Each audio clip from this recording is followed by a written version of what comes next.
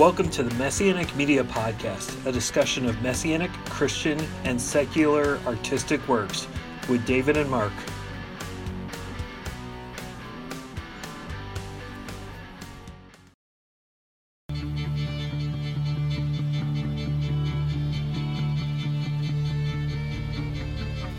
Welcome to the Messianic Media Podcast, a discussion of Messianic music, video, and art. I'm David Kasdan, a Messianic Jewish filmmaker, artist, and musician.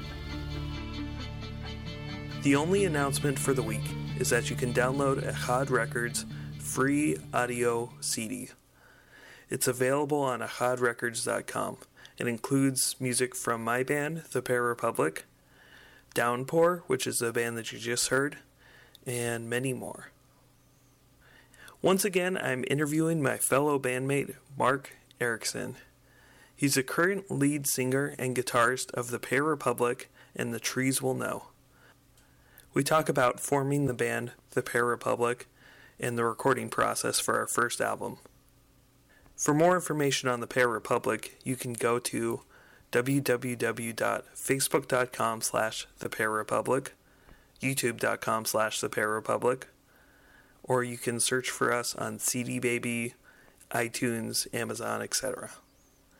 One note, I didn't press record immediately at the beginning of the interview, so it cuts off the beginning of the question where I ask him about the meaning of the name Netzer.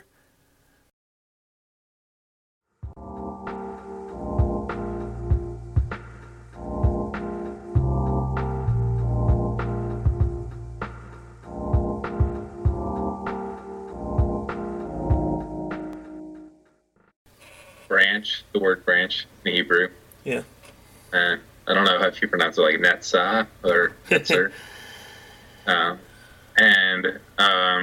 When I first heard the name, I was like, what is this? This is like this reminded me of this, there's a Christian music compilation called Seltzer a long time ago. It kind of reminded me of that, actually. So it's like seltzer water.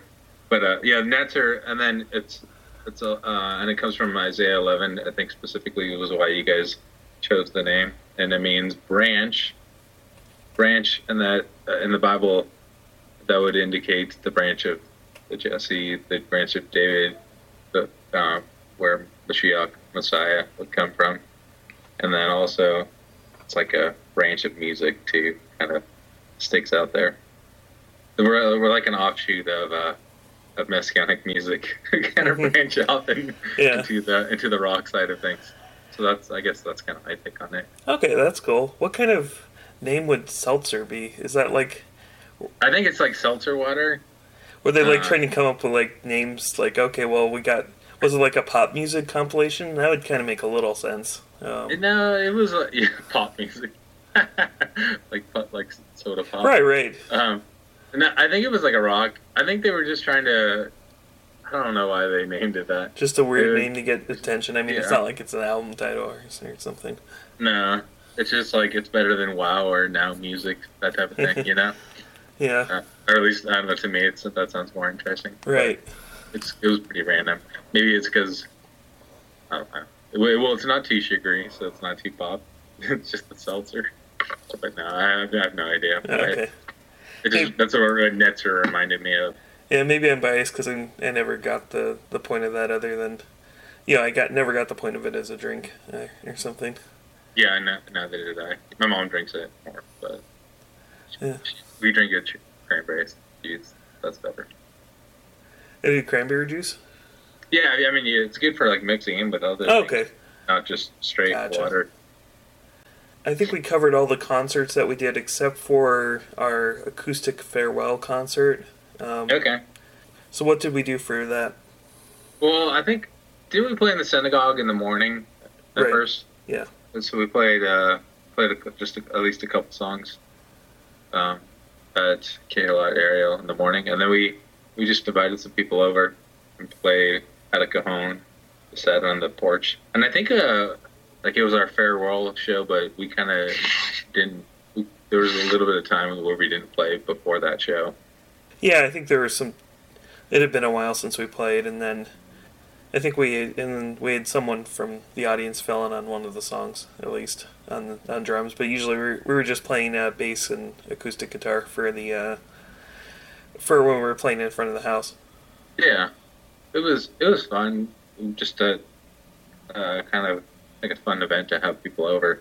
Like it was definitely like the most casual show we've ever done. Pretty sure. It was our longest show. We played 18 songs. Yeah. And so we had a break in the middle for food. And we threw in some songs that were like half written or that we'd never performed in front of people before. I know that was like a couple of them. One of the fun things I remember we did Yay Sham, that Steve McConnell cover. That was pretty fun. It's pretty straightforward cover. That was good. It was. I mean, I do think it sounded a little different and maybe recorded sometime, but yeah, that was the only time that we've played that song. Yeah, there was like a couple other songs we were like still in the middle of writing, and we're like, okay, that's our 1.5 minute version of that song. But it was fun.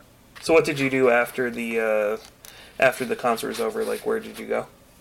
So basically, I was back up in the Bay Area, working on my teaching credential to teach English, and up in my hometown of the San Francisco Bay Area, up in Sunnyvale, and that's kind of what was going on. I know we still had some songs that we were doing, but mostly, it was like get busy at school. At one point, I was teaching and doing the credential program. Oh, cool. What were you teaching? Very busy. I taught AP Language and Composition and then in American Literature while I was doing the credential program. So I was working many hours a week on that stuff. So obviously, our songs are pretty biblical influence, I'd say. So, I mean, I would say that our songs are definitely biblical based. Maybe some of the older Netzer songs weren't, but the songs that I wrote and the songs that you wrote were, you could usually point to a direct passage of scripture. Did you have any other influences in some of your songs from literature or history?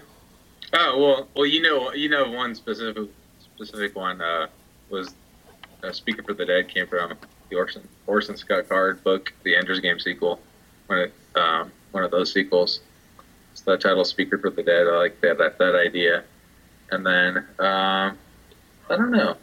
I think a lot of my inspiration does come when I'm reading something else, and I get inspired, and then but I can't always pinpoint it. I'd have to think of specific songs. Okay. From my writing, can't think of anything right now besides "Speak for the Dead," which is the title. The title right. itself comes from a book title. Okay, so let's say out of the final Netzer concert, how many of the songs carried over to new projects? Let's see. It's Speaker. One of the ones that we jammed on is we still haven't actually done anything with it officially recording. I don't know if we did anything from Voice and Light. Did we do you know if we played that riff at all? I don't think you had that at the time. Is This the Day? Obviously. Wilderness. Trees of the Field. Yeah. Adonai. Adonai. Yeah, did we play Adonai then? Or we had the riff from it. Oh yeah. The dum dum. Yeah. That's right. Oh yeah, and then, I mean some projects that are still in progress after all these years that haven't been recorded yet. Yeah. So I'd say like 5 or 6 songs. Okay. Song elements. So how did it work with changing over to different projects? Like what were the new names for the bands, and how did that come about? Well, it came about for a few reasons. Number one, I think because we'd had the name Netzer for a while, and it kind of what we were doing now was, and like our collaboration was a little bit different from what Netzer started out with. I think as your youth band, and then plus we had this idea of doing this epic like 2-album or really long journey through the Bible called Chronicles.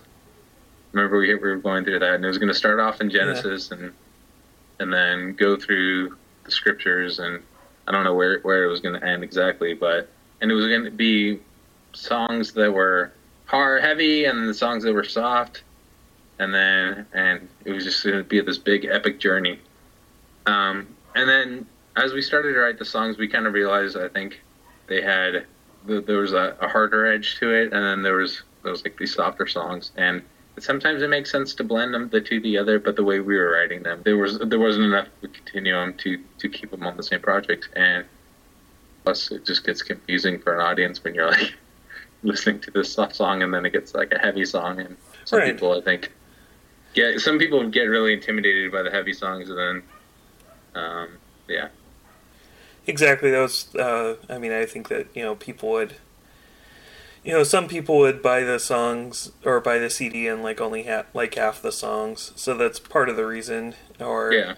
And I think we did our best. But I think Steadfast kind of showed it almost kind of collapsed on itself a little because there was no way to get transitions for everything. You just had to kind of figure out that the CD was divided into parts. We didn't necessarily go from really loud to really soft.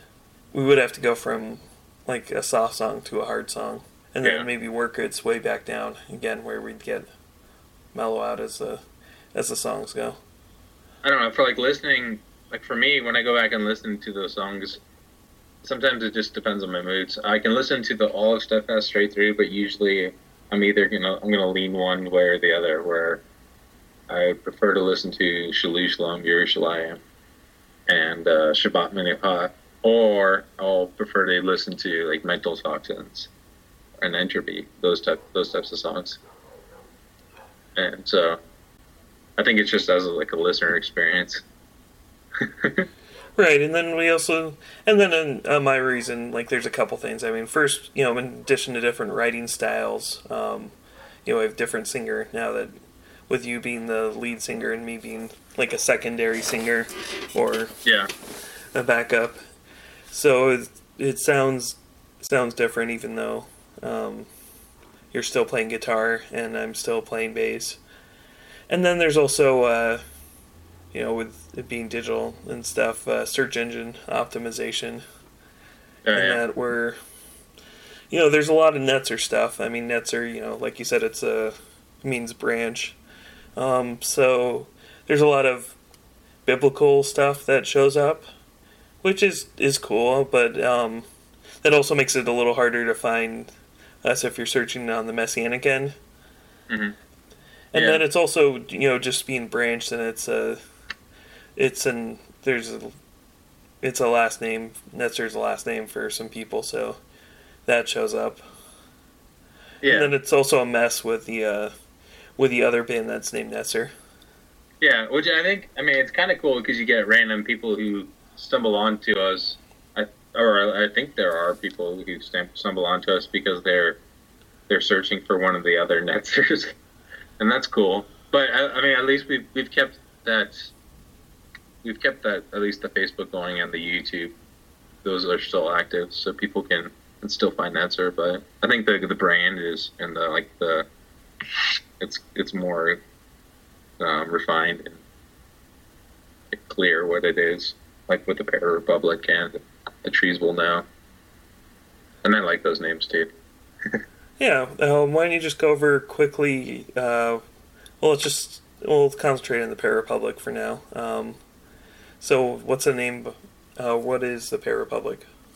The Para Republic. What is the Para Republic? You should do a search, Google search, or some other search. No, I think we did like the idea of branch and kind of playing off of that, and so we have like this fruit and the seed idea. Which, the pear, it's like a piece of fruit and it branches off a Netzer, or off of a tree. You showed me the Snopes.com entry for the Para Republic. You said check out this site. It's kind of funny, but it also there could be like a serious side to it too, which people should go look up what is the Para Republic, and it's the California flag having a pear on it instead of a bear. And then it was supposed to have a pear on it. Yeah. And that was a fake entry into Snopes.com.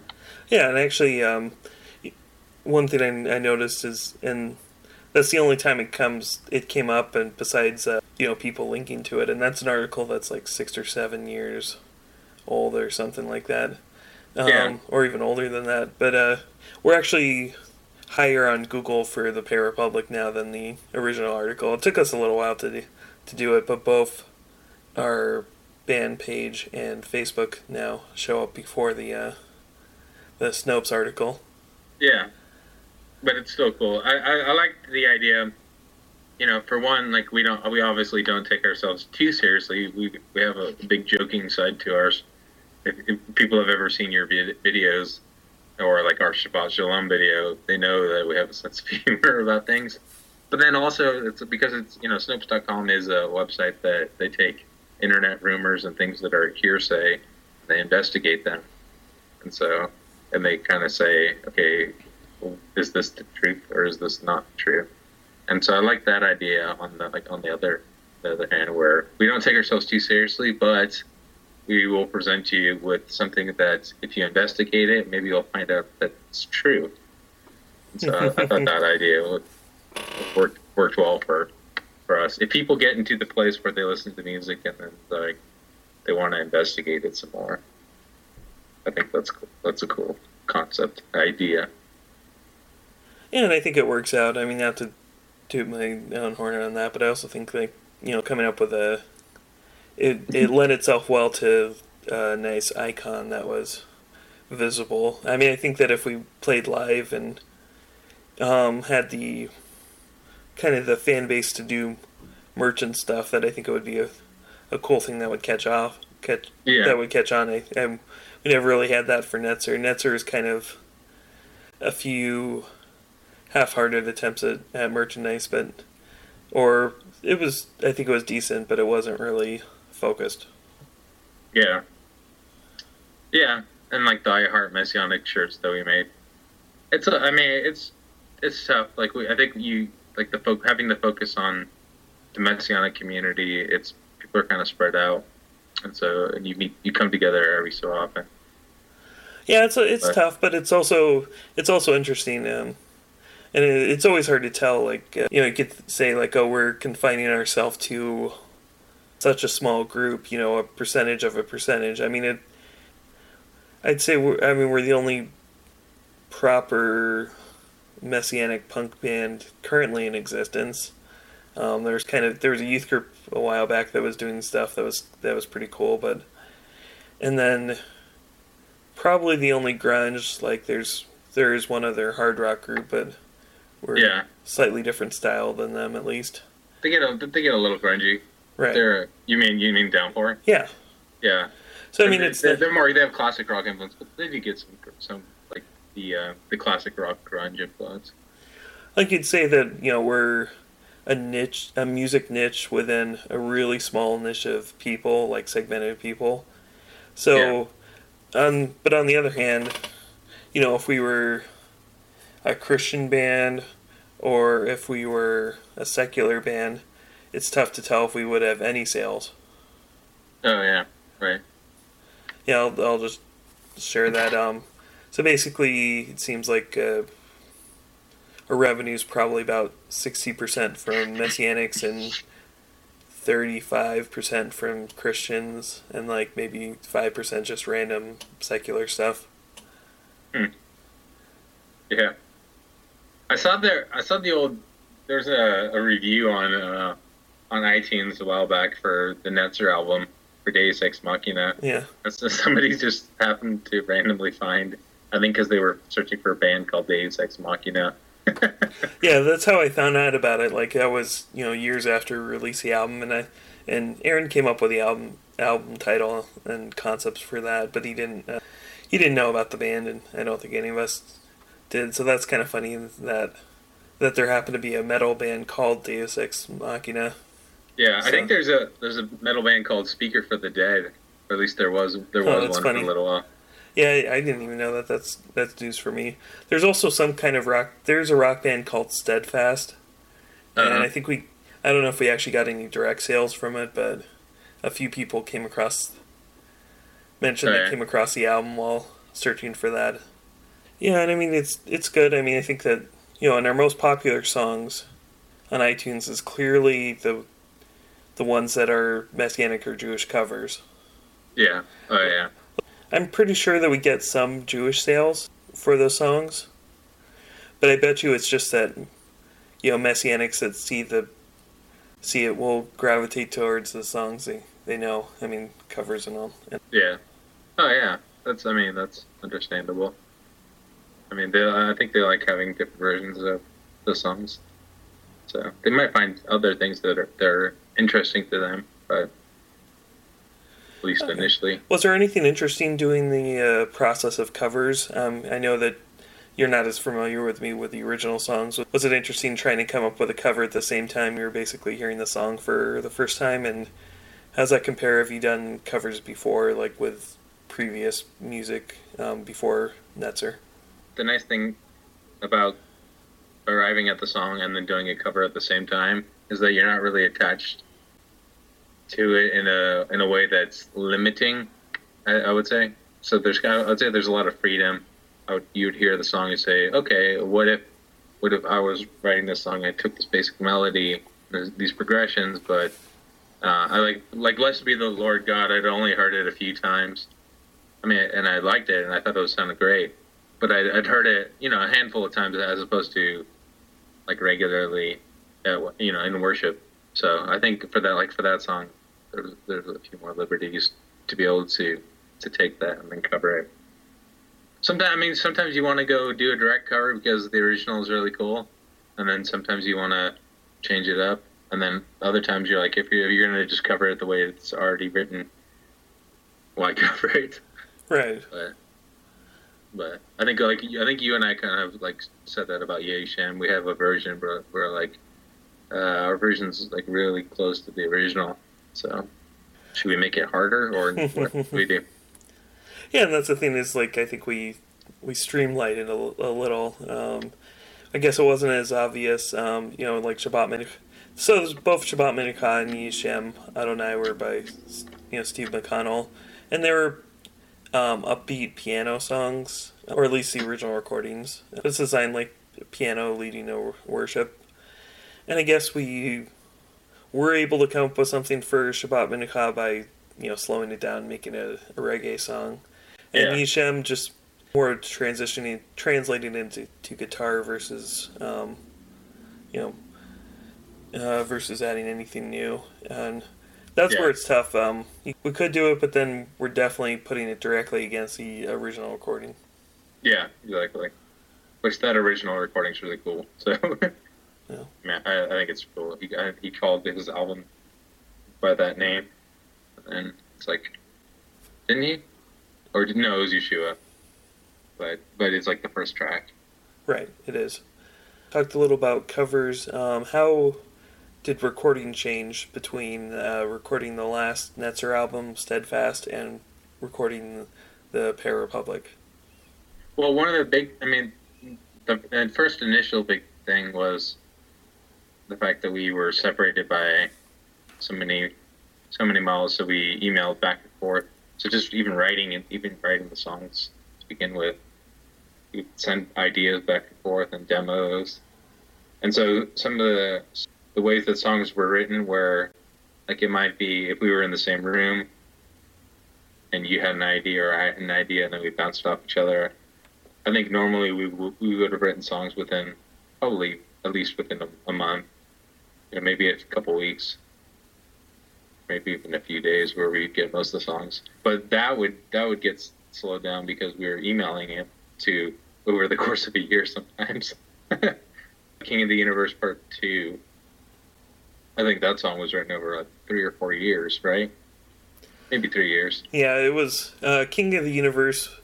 Obviously, that was trying to write one song. I came up with the lyrics quite a while ago, and I had one idea to sing it, and I couldn't quite get it to work. I don't know how did that work? I forget? Because I eventually came up with, I guess, 2 separate versions. Yeah, well, there was like a heavy version we did back in the Netzer days, but then it was I think we let that go like right away. it was okay. We came up with it on the spot. But then later I think you came up with the part one first, and then you kind of just recorded a hum track over there. Then I think I did like a version. I was able to get some cheap recording equipment and like the drum machine. And was able so that one was pretty easy. And then King of the Universe Part 2, you had like you gave another hum track, and then so we did a version of that. I did a version of that, but it felt kind of flat. And then I know you later emailed a video of you playing the bass line for like a couple of different riffs, and that changed up. And then later you even like you did another hum track with like some of the more interesting riffs that got closer to what came up on the album, like the intro. For that, I would occasionally get riffs stuck in my head, or just come up with riffs during long days, and I would just kind of hum them to myself, and eventually I could put them together and things. That was good. I think we were able to come up with some riffs and kind of help me throw out the bad ones, and then put it together, and then. So then I just had to write some different lyrics. For part one we had the music, or we had the lyrics, and then it was finding music to fit it, and then we came up with a heavier riffs that still wanted to use some of the lyric theme, but then I just came up with some new lyrics that were inspired by the music, which doesn't usually happen for me, at least. Yeah. Well, I liked how like the first one was a little more Genesis. The King of the Universe Part 1, and then Part 2 was still Genesis, but it also like included some of those Job and maybe even some Revelation themes, but definitely some Job and some of the prophets. And he added and Psalms, kind of broadened it. Felt pretty cool. Cool. Well, and I know that you have to tell the story a lot, because this is... I guess we always have the couple songs that we say, okay, these are the songs that we kind of intro, where we tell a little bit of the story about it. But you want to just go over quickly, kind of tell your story behind the song Adonai, which became our first video? Adonai came about... Initially, there was a song called... Well, back in the day, there's this band called Spoken, and they have this song that has this breakdown that goes... Oh, God, I want to dance like David! Oh, God, I want to dance like David! And it just breaks down like that, and it goes...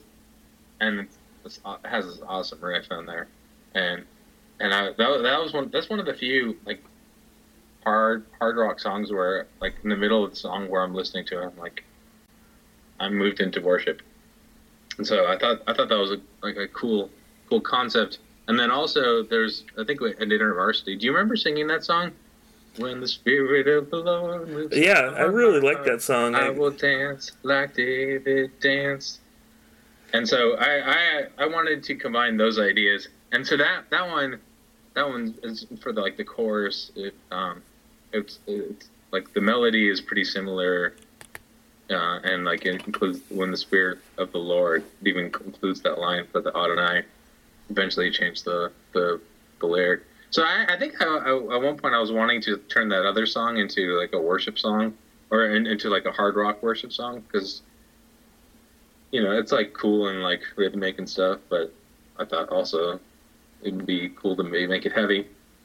But then and then over the years we were able to like come up with some new riffs and some new lyrics. Yeah, I'd forgotten, but there's that boom, do do do do do do do do do do do do do, and that was like a riff that we worked on. I think we even recorded it with Dan back in the day. Well, it was part of like an instrumental thing, I think, or was that? Yeah. Like some of the demos that were. Yeah, we never used it. I think there's one out there, but it was like. Boom, do do do. I think we might have used it live, maybe. I don't know. Yeah. But yeah, I remember originally when you were talking about the song, I think I was pushing to have it on the on our the upcoming Trees Will Know album instead of Parapublic. But Oh yeah. The riff worked really well. Yeah, I could see that working. Yeah, I still like it on like the heavier side of it, but it could work for the it could work acoustically. That's for sure. Okay, well, how did the violin come in? Well, I think we wanted to have, or we were interested in having some instrumentals at the beginning of it during the. Actually, some of that idea for that, I think I was thinking of the band Blindside. They have a song called Shakina that has some cool violin, and then I have my friend, and also violins, pretty popular Jewish instrument. Modern Jewish music has a lot. Oh of yeah, that. I think I don't know if they pronounce it Shekinah or something. It's actually a Hebrew word. It's like Shekinah, like it's supposed to be the guttural stuff. But obviously Yeah. that could be the translation or something. Have you heard that song? Oh yeah, Song? definitely. I've heard that, and I've seen Blindside a couple times live. Yeah, that song was kind of like, at least for the mood of like the early part of that song. I like that mood for that to put on Otto and I for the intro at least. And then we didn't. I think we've come across a few different violinists over the years, and like the guy who played on there was Ivan Lee. I know him from church, and he's a great violinist. And I just we had by the time we recorded him, we had the intro that I recorded with Christian and with me over at the studio, and we had like some basic beats, and then we just played it. We played him the track, and I just said, "Hey, Ivan, I'm going to set up a mic here. Listen to this about 10 to 20 times, and just play riffs as you feel like it. Just inspired by the mood, and have it like here are the basic chords that I'm playing." And so he did that, and then Christian, some of it's direct. You can hear that there's layering of the violin. And so it was a combination of like improvisation and then like together in the studio. And I think we used almost every single take that he did because it all sounded good. So even though there are iTunes samples of violins out there, or not iTunes, like GarageBand samples, this is not a sample. This is a live player. So. Yeah, I mean that is great. No, and it sounds awesome, and that's I think a highlight on the album and gets people's attention. Yeah. With Shekinah, it was kind of interesting with Blindside. That seems to be like the first song that like really draws people in, or that when I see him live, that's like a highlight of their show. And I do see moments like that where you get the one song that's really well written in a different genre. Yeah. So that's good. I think that obviously you try not to be the band that just has like a weird novelty thing on each track. Right. Yeah. There's a couple other novelty moments on the Fair Republic though. Yeah. You did tone me down a lot on I really wanted to do a lot of keyboard on Speaker for the Dead. And oh yeah. We cut out like 90% of what I recorded. Yeah. Some of that was me, some of that was Christian. Oh, no, okay. I mean, yeah. But, yeah. I mean, some of it, but I think it's because I think you wanted to do like a dissonant, like this really dissonant thing right there at the end. Like an off key, like wah, wah, wah, wah. Like some of that. I think Christian had a hard time making it fit. But it still kind of sounds pretty cool. Okay, cool. It's like whatever. There was one of the keyboard moments. It actually sounded. I know it wasn't a shofar at all, but it sounds to me like that it's a shofar blaring at the end. Does it sound like that to you at all when you listen to it? A little bit. I think, yeah, it has the same kind of resonance, and it's that high-pitched note, and it's kind of the same two-note pattern that a shofar would do. Okay. That wasn't intentional on my part. I was thinking, it was kind of funny. So my dad likes Beach Boys a lot. Yeah. Beach Boys are good. Oh yeah, no, they're good. His favorite song is Good Vibrations, which I think now it's my favorite song. I didn't really like it that much during the day. Yeah. But I like Surf and Safari. Yeah.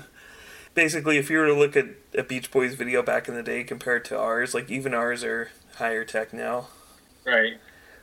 Like we have different angles, and I think we spent more time shooting them. What my dad would do is he would sing or would hum along with the high pitched note in Good Vibrations, like ooh, and I can't even do that. Yeah, exactly. That part. Yeah, so I was kind of going for an exaggeration of the original Good Vibrations kind of thing to Oh, that's funny. for that. I wasn't doing. I mean, it was it's keyboard, so it's not not high tech or anything. But that was cool, and that was typing on the keyboard. Okay, so obviously that was different, and there's only 3 people recording on the album instead of 5 or something like that. How was it working with a click track for the first time for recording? We're recording.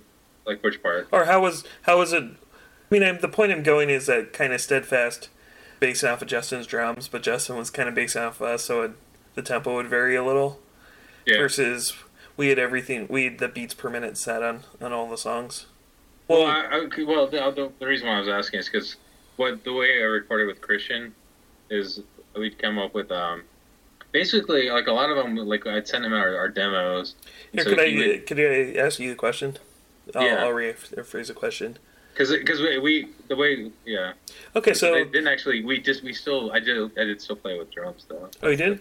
Okay, Yeah. so Well, like Trees of the one of the funny things about this one is for like when we were just when I was demoing, like should we use Christian, and I sent him this Trees of the Field, and that one he actually recorded drums with, and then synced it up with the guitar, with this demo guitar that I did, and he played it live on there. So that song he recorded it, but it just sounded fantastic.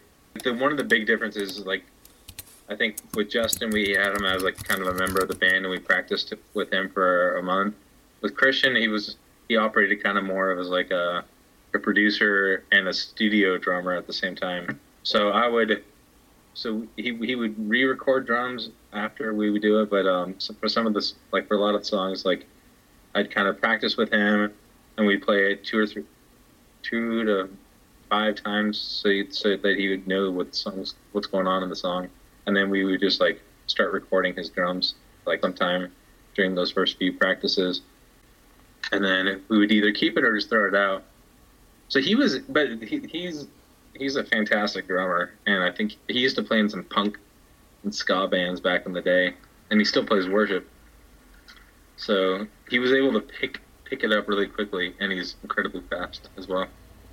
Yeah, with Steadfast, I think at least at the time it might have been you or me. It was probably me, but when we're playing live to lay the drums down, we would influence the track and subtly slow things down or speed things up through the recordings, and then it would be too late to fix things. Oh yeah. Okay. Yeah, Christian. I think one of the things that Christian did add, and it was good for the Pair Republic specifically, but there's some really fast drum fills that are in there, and like a lot of drum fills that he's just aggressive drummer. He's fast and quick, and I think like Justin probably has like a poppier sensibility, and Christian has more of like a punk rock sensibility. Or metal sensibilities too. Okay, so just quickly, or what was it like recording the song "Man of Peace"? That was awesome. Actually, I really liked our demo. Came out pretty quickly. So like once we had a few different versions of it, I had it like written down because I think it was the same kind of process over a few months or weeks of you sending demos and then me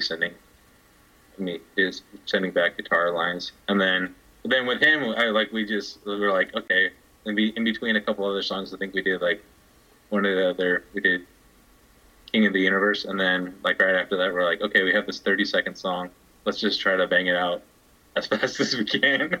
So the whole thing probably took about 5 minutes to do just the drums, and then redoing the guitar part just didn't take that long at all. That was pretty fun. I'm definitely happy with how that came out, and I'm fine that that's one of the songs that will sound different live, and I'm fine with both Yeah. the live and the recorded versions. I mean, that's probably one of the best, like, straightforward demo tracks that we did, like, like, just where the live track that I did with Christian, where it was like, we just hammered it out, and it sounded cool. It's hard to duplicate, so. Oh, cool. Well, we'll take a break and continue this interview soon. But in closing, where can you get the Pair Republic album? Pair, what do you think would be the best place? Like CD Baby? Yeah. Yeah. And then we're also on iTunes and Amazon, etc. Cool. Yeah. And then Facebook.com/The Pair Republic and YouTube.com/The Pair Republic.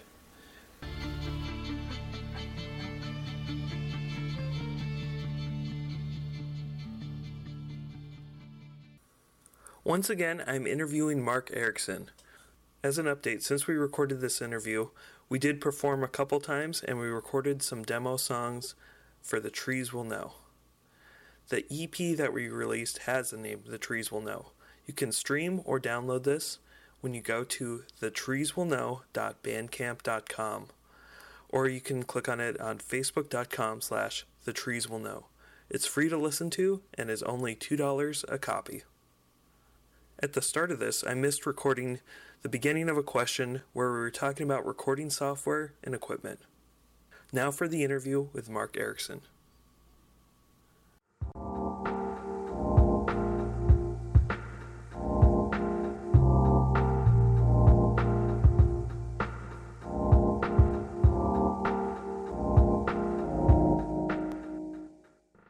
That's a program that's like Pro Tools, but you can download it for free. Audacity, and so that helps you mix it if you don't have any other like mixing software. It's and so I would say use that, and then also go to Guitar Center is where I went, or wherever the studio is, or maybe even the Line 6 website. But the Line 6 has this. I think it's okay. I need to. Let me look it up just for a second. Okay. It's called the Line 6. Mine's there's like it's this GX, and it says Tone Direct Monitoring, and it came with the software that you just plug it. You install the software, and so you plug your 1/4-inch cable into this, and then it takes the raw feed from your guitar, or from your mic, and or your bass, whatever it may be, and it'll use that raw feed, and then all the amps are done digitally on the computer with software, and so it'll take the real vibrations that you are playing, but it'll add the effects on top of those. So then one of the great things about it is that you can take the same track and have a version of like that strumming that you do, that picking that you do, and there will be like a lot of echo on that effect, or reverb, some type of reverb.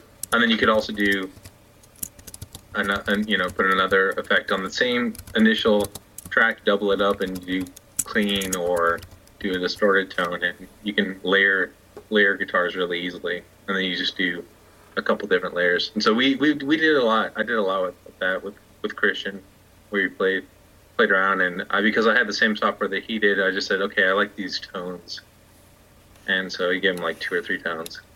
So it's pretty sweet. If I knew the Line 6, specifically the software, but it was like $120.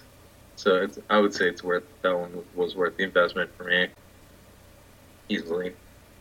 It's like buying 10 different really nice amps. Wow. So. Okay. Yeah.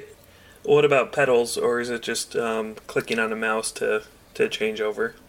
Yeah, it's the clicking on the mouse. I mean, you can buy pedals, and it's really to a person's choosing how they want to do that, and whatever type of setup works best. If you needed to do it live, then you'd have to change over using a pedal, or if you wanted to have like a wah wah, like we didn't have wah wah. Right. Okay, so I know that when we played live, because of travel concerns, you definitely didn't take an amp. You just did the computer and you loaded everything up, and then you changed between songs. Do you ever see? Do you do you think it could get a point for you personally where you would have like a computer front and center, obviously visible on a stage, that it's part of the performance, like electronic artists do? Maybe. I mean, I guess if it was like like specific. The one thing is you don't want to have like the technology get in the way of the show. So as long if the technology like helps feed into the show, then I would say, well, that's good. And then like I would certainly like to play like a techno artist, play around, but a lot of that's like. So it'd been quite a long time since we played live, and then we heard about AMF, which is the Asheville Music Festival, Messianic Music Festival in North Carolina. What was your experience coming out to play for AMF? Well, that was pretty cool.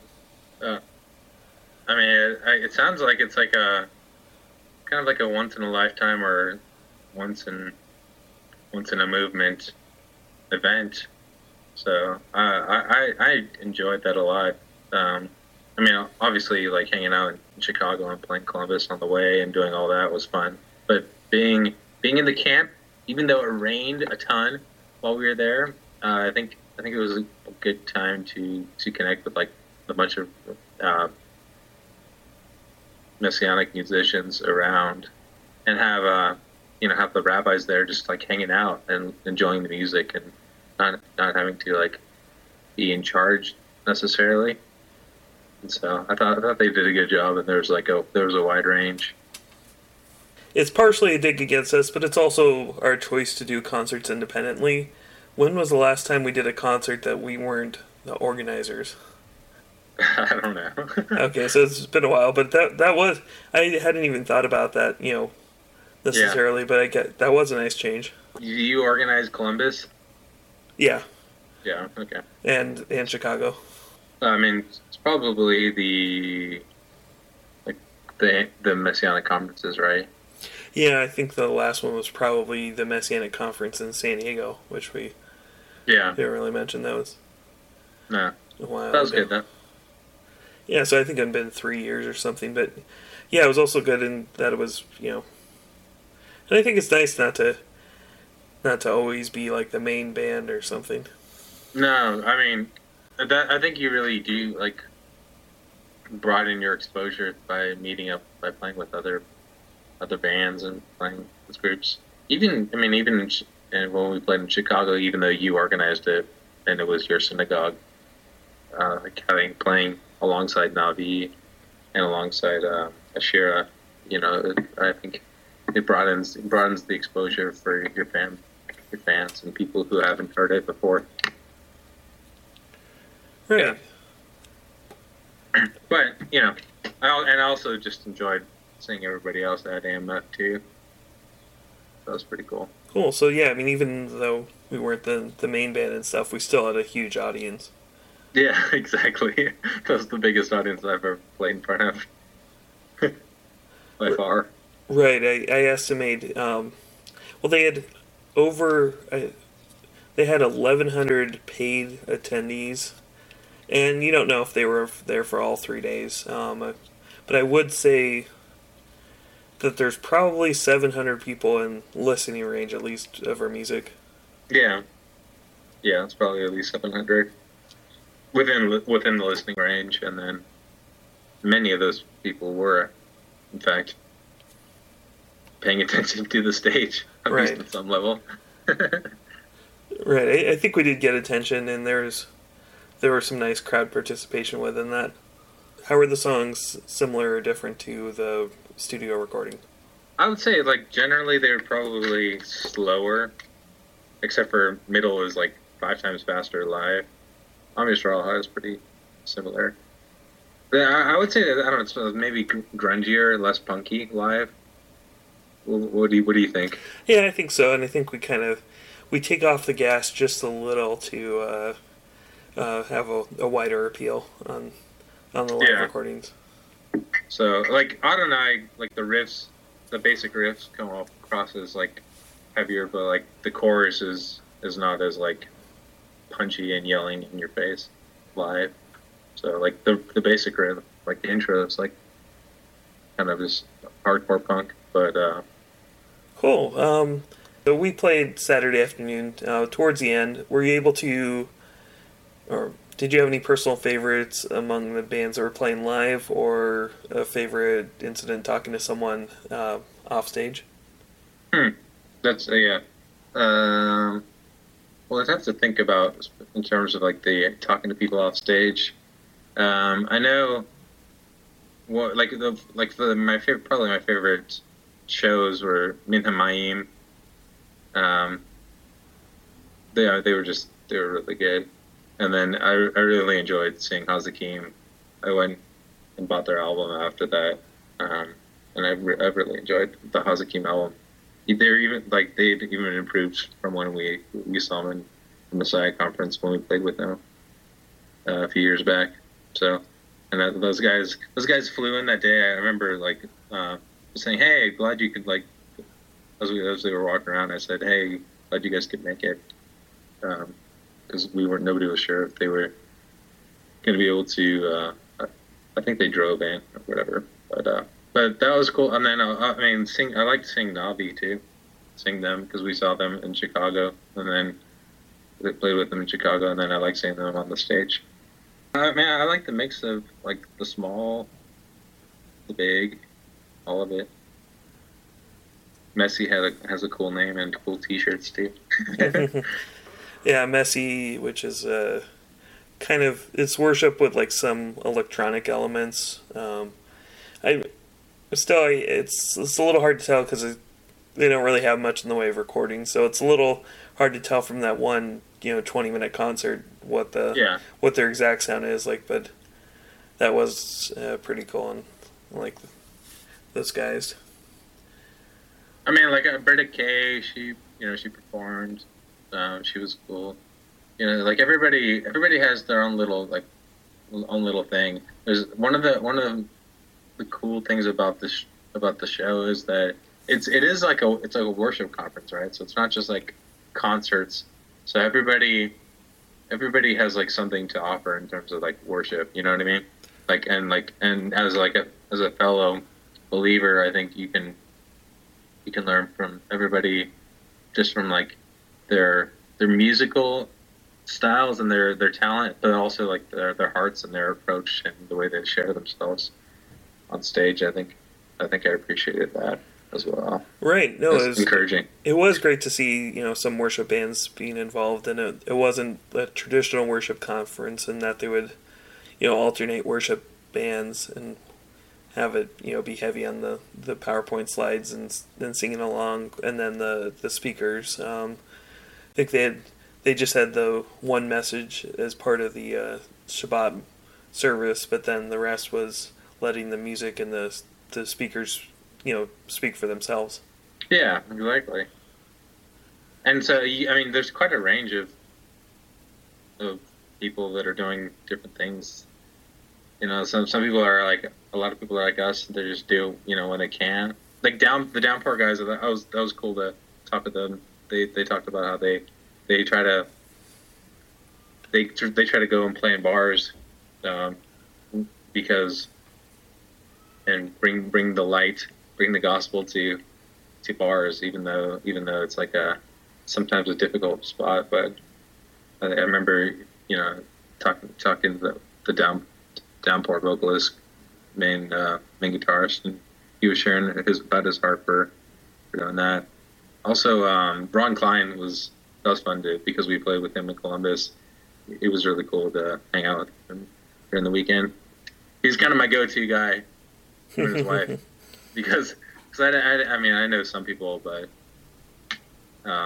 he's one of the people who I knew a little better than just because I'd met him before.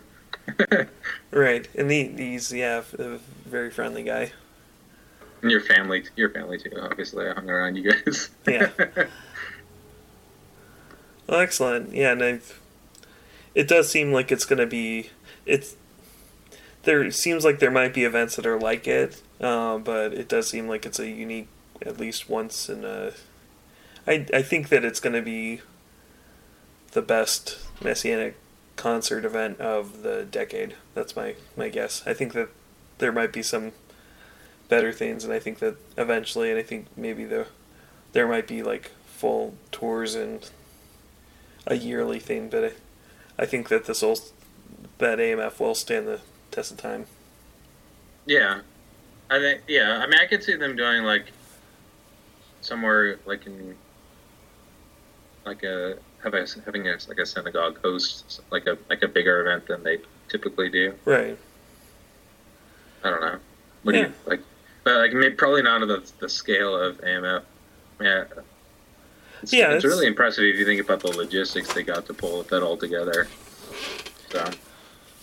Yeah, I mean it's tough, and I think that, for example, the UMJC or the MJA can throw together concert stuffs for, as part of the conferences, and even with getting people there already, it seems to top out at about 6 or 7 bands. Yeah. Okay. Yeah. And that's even not with a full sound and video system that the AMF had. Would you like to talk about either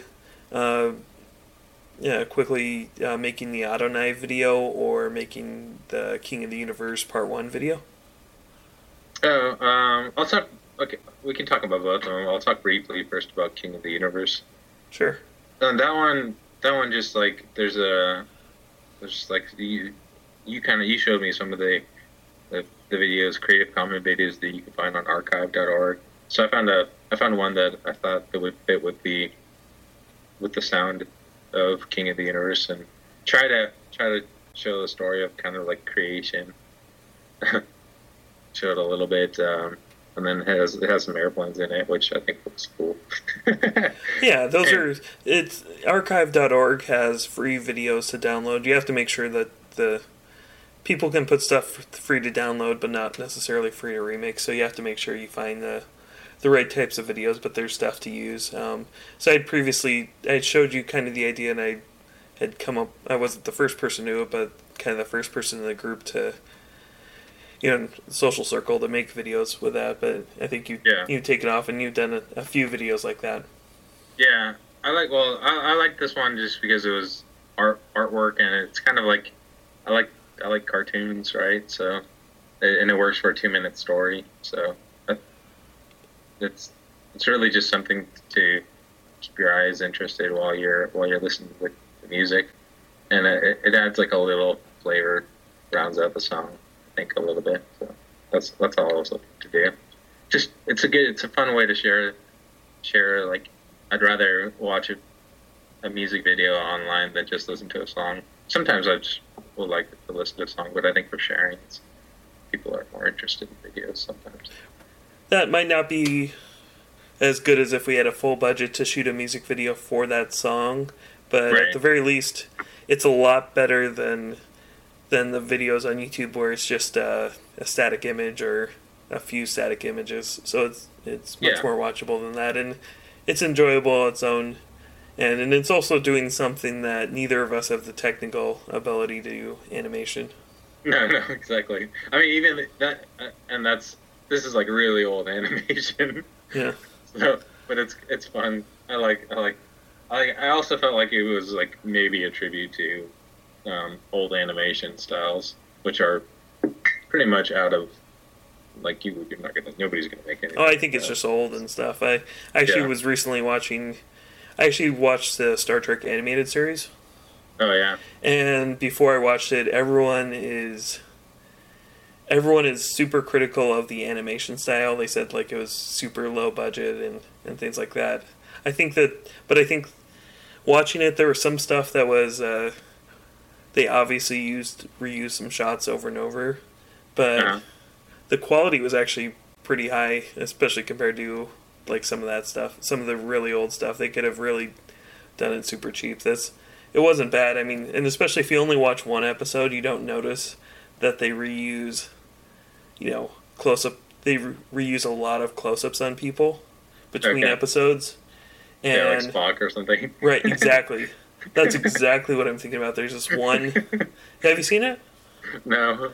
Okay, so that's exactly what I was thinking of. It's not as obvious with the rest of the crew, but there's this one cutaway of Spock looking at the computer and reading, like, just reading off the computer. Yeah. They just reuse that over and over again.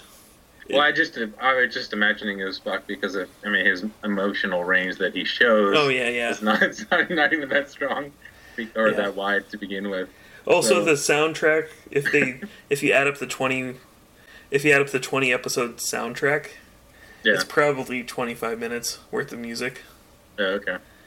So yeah, but what I was saying is that that was, I'm sure that was a little hokey even for back in the day. Like, I don't think it was intentional, but that's kind of the trade-off, and that's, an industrial film, and it's also the benefit is those are the films where they don't bother to renew the copyright. Yeah, exactly. I mean, really, it's like, this is the idea of juxtaposition too. That's the idea that I like. What if you can just juxtapose a couple things, and if it's new, if they've never been juxtaposed or like put side by side, then if you're doing it for the first time, then it's, I don't know, then it's interesting, at least to me, maybe not to other people. Hopefully it is. Oh yeah, no, and I don't know if better animation would necessarily make a better video. So, and it's good. It's also with a simpler video, you can get more ideas out of it. Like, you can use it for something different than, like, we can reinterpret it easier. Yeah, exactly. Yeah, we could. Okay, well, let's talk about The Trees Will Know. Okay. Cool. So obviously we split up Netzer into the Para-Republic, and then also The Trees Will Know. So what is The Trees Will Know? What is The Trees Will Know name, origin, and what type of music is The Trees Will Know? Well, again, it comes from that idea, that once the Netzer ended, that we wanted to, like, if we could, incorporate the idea of the branch and, like, the seed idea or something. So having the name the trees, having that will go into that. But then also I think we kind of looked at a couple different passages of scripture, but like nothing was clicking. But you found something in Ezekiel, right? What's the Ezekiel passage? Let me see that out. I'll have to find that out on. Oh, let me see. It is Ezekiel, but let me see. I'll just pause this recording. I'll just get pause. So, like Netzer, it's another messianic prophecy. So the trees will know is talking about that the trees, which is representing the people of Israel, will know that who the Messiah is, basically, if that makes sense. Yeah. Yeah. Do you have the exact scripture? Yeah, if you want to look it up, it's the last paragraph, Ezekiel 17:22 through 24. Yeah. Can you read that phrase? Sure. This is what the sovereign Lord says: I myself will take a shoot from the very top of a cedar and plant it. I will break off a tender sprig from the topmost shoots and plant it on a high and lofty mountain. On the mountain heights of Israel I will plant it. It will produce branches and bear fruit and become a splendid cedar. Birds of every kind will nest in it. They will find shelter in the shade of its branches. All the trees of the forest will know that I, the Lord, bring down the tall tree and make the low tree grow tall. I dry up the green tree and make the dry tree flourish. I, the Lord, have spoken, and I will do it. So I had a couple things. First, that definitely reminded me of a passage in Luke that I studied in university. So that reminded me of that, and obviously, so I definitely associate university with you, so that was an added bonus. And then I was looking for things related to trees, and it was cool that it's talking about a very similar messianic prophecy to what we use for Netzer without it being the same. We're not actually using the term for the Messiah, but we're using basically a phrase about it. Yeah. I like the idea of, like, this. It's kind of, for me, like, listening to the, like, just saying the name, the trees will know. It's like it's kind of a peaceful name. Just like, and it's like a simple like the trees will know, and there's sturdiness to it as well because it's like trees. Right, and it's cryptic, so it people would want to know the meaning, but it's also and then it's also in English, which I do think I'm fine with now for Messianic band, but so that there you can get some meaning out of it, but then you might want to you can look in further if you want. Yeah. What have we done so far with The Trees Will Know, and what kind of songs, I guess? What have we done so far as performing as The Trees Will Know, and what kind of songs are we doing? Well, that's a good question. I mean, you could say that some of the stuff that we did with Netzer at the end, that when we were just playing softer stuff in synagogues, that was kind of like The Trees Will Know. But I don't. Besides that, I don't like. What would you say that we have? I would. That where we've used the name The Trees Will Know. Have we done anything? Not officially. I think that we. It was kind of interesting. So some of the songs we haven't officially done anything with The Trees Will Know, as in we haven't done a Trees Will Know concert, but we have basically borrowed some songs from The Trees Will Know. Yes, exactly. Like we probably have played "Is This the Day?" I would say at least like somewhere between like 7 and 10 times, maybe. Well, it's got to be the low end. I think we've played it every concert since 2007. Yeah. So even more than that. So we played "Is This the Day?" quite a bit, and then "Wilderness" we played a few times. And we've played some form of Generations a few times. Usually as like a jam. We played. I know we did at your synagogue, and maybe probably a couple other times. Like "The Lord Has Done Great Things." Yeah, so we did that a couple times. What else? Okay, well, what has been the reception for the first couple songs that we've played? Basically, "Is This the Day?" "Wilderness," and "The Lord Has Done Great Things." Well, they like it, which is nice. People tend to clap along to "Is This the Day?" And then because they're clapping during the song, they usually clap at the end. And it's a pretty tight song. And then "Wilderness" is and "Great Things." People usually, they like them. They're kind of like the softer, but about the Lord's faithfulness. So I don't know. I like the reception. Sometimes I feel like it's almost better reception for those songs. What do you think? Right, I do think so. I think that, well, it helps. I mean, if we're doing a Pair Republic concert, we're doing 8 songs from the Pair Republic, and then we're borrowing 2 songs from The Trees Will Know. So we'll borrow the best songs. So yeah, that's something and we'll have to see. We'll have to see on this. I think partially, not to complain and stuff, but partially, finances are some of the reasons why we don't have. Why The Trees Will Know doesn't have an album yet, but so we'll see. Which is, I mean, I guess part of the idea is that we can record some songs and release under 2 different bands, and we can see which works, and maybe do you think maybe there'll be more of an emphasis on the one that's more popular and better received and sells better, but hopefully at least. Ideally, I'd shoot for just having one band do well enough that it supports the other. Yeah, exactly. Yeah, I mean, I think like "The Trees Will Know" is one of the nice things about it. It fits in with what's the rest of what's going on in Messianic music. It's a little closer to that. So, and in terms of like it's a little easier to show up and play like a worship service or play afterwards with that. But I mean, obviously, like I don't think we'll ever fully get away from our punk and hard rock roots. Okay. But yeah, with so with The Trees Will Know, I'd say that you're writing the majority of the music, not the songs necessarily, but at least the majority of the music part of the songs. What would you say is some of your influence for that? Well, playing, like kind of mentioned in the original Netzer interview, like playing worship back in the day, and some of the Matchbox 20 and like Coldplay material from that from like what back in the day. So I would say that's probably a big influence. And I mean, there's still some like mid '90s alternative that I think that influences my like the way I play acoustic guitar.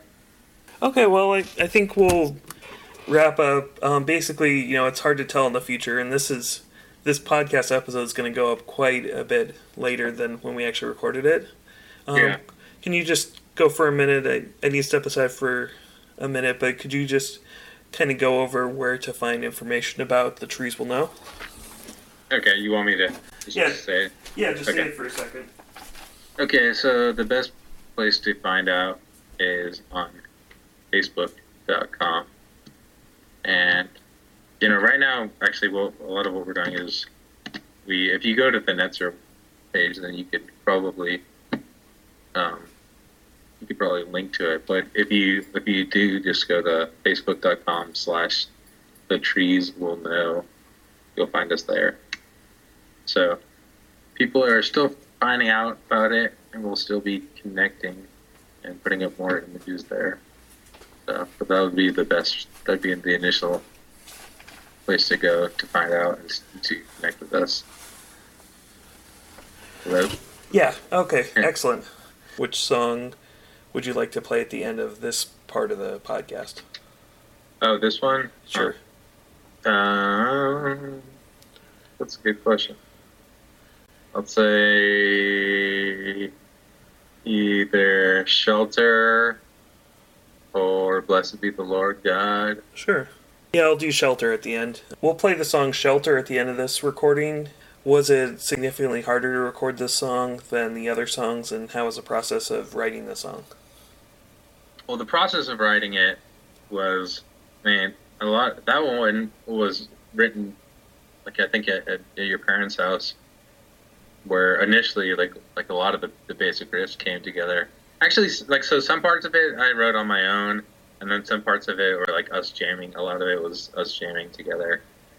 Like I think I had like 3 different riffs, and then we just kind of smushed them together to create a song. But then we jammed on it a lot, and I think we did a live a few times where we just played the riff. We didn't even have the song lyrics, and then the la-di-di-di-di-di, which actually that even got switched over to Om Yisrael High, but it turned into the outro.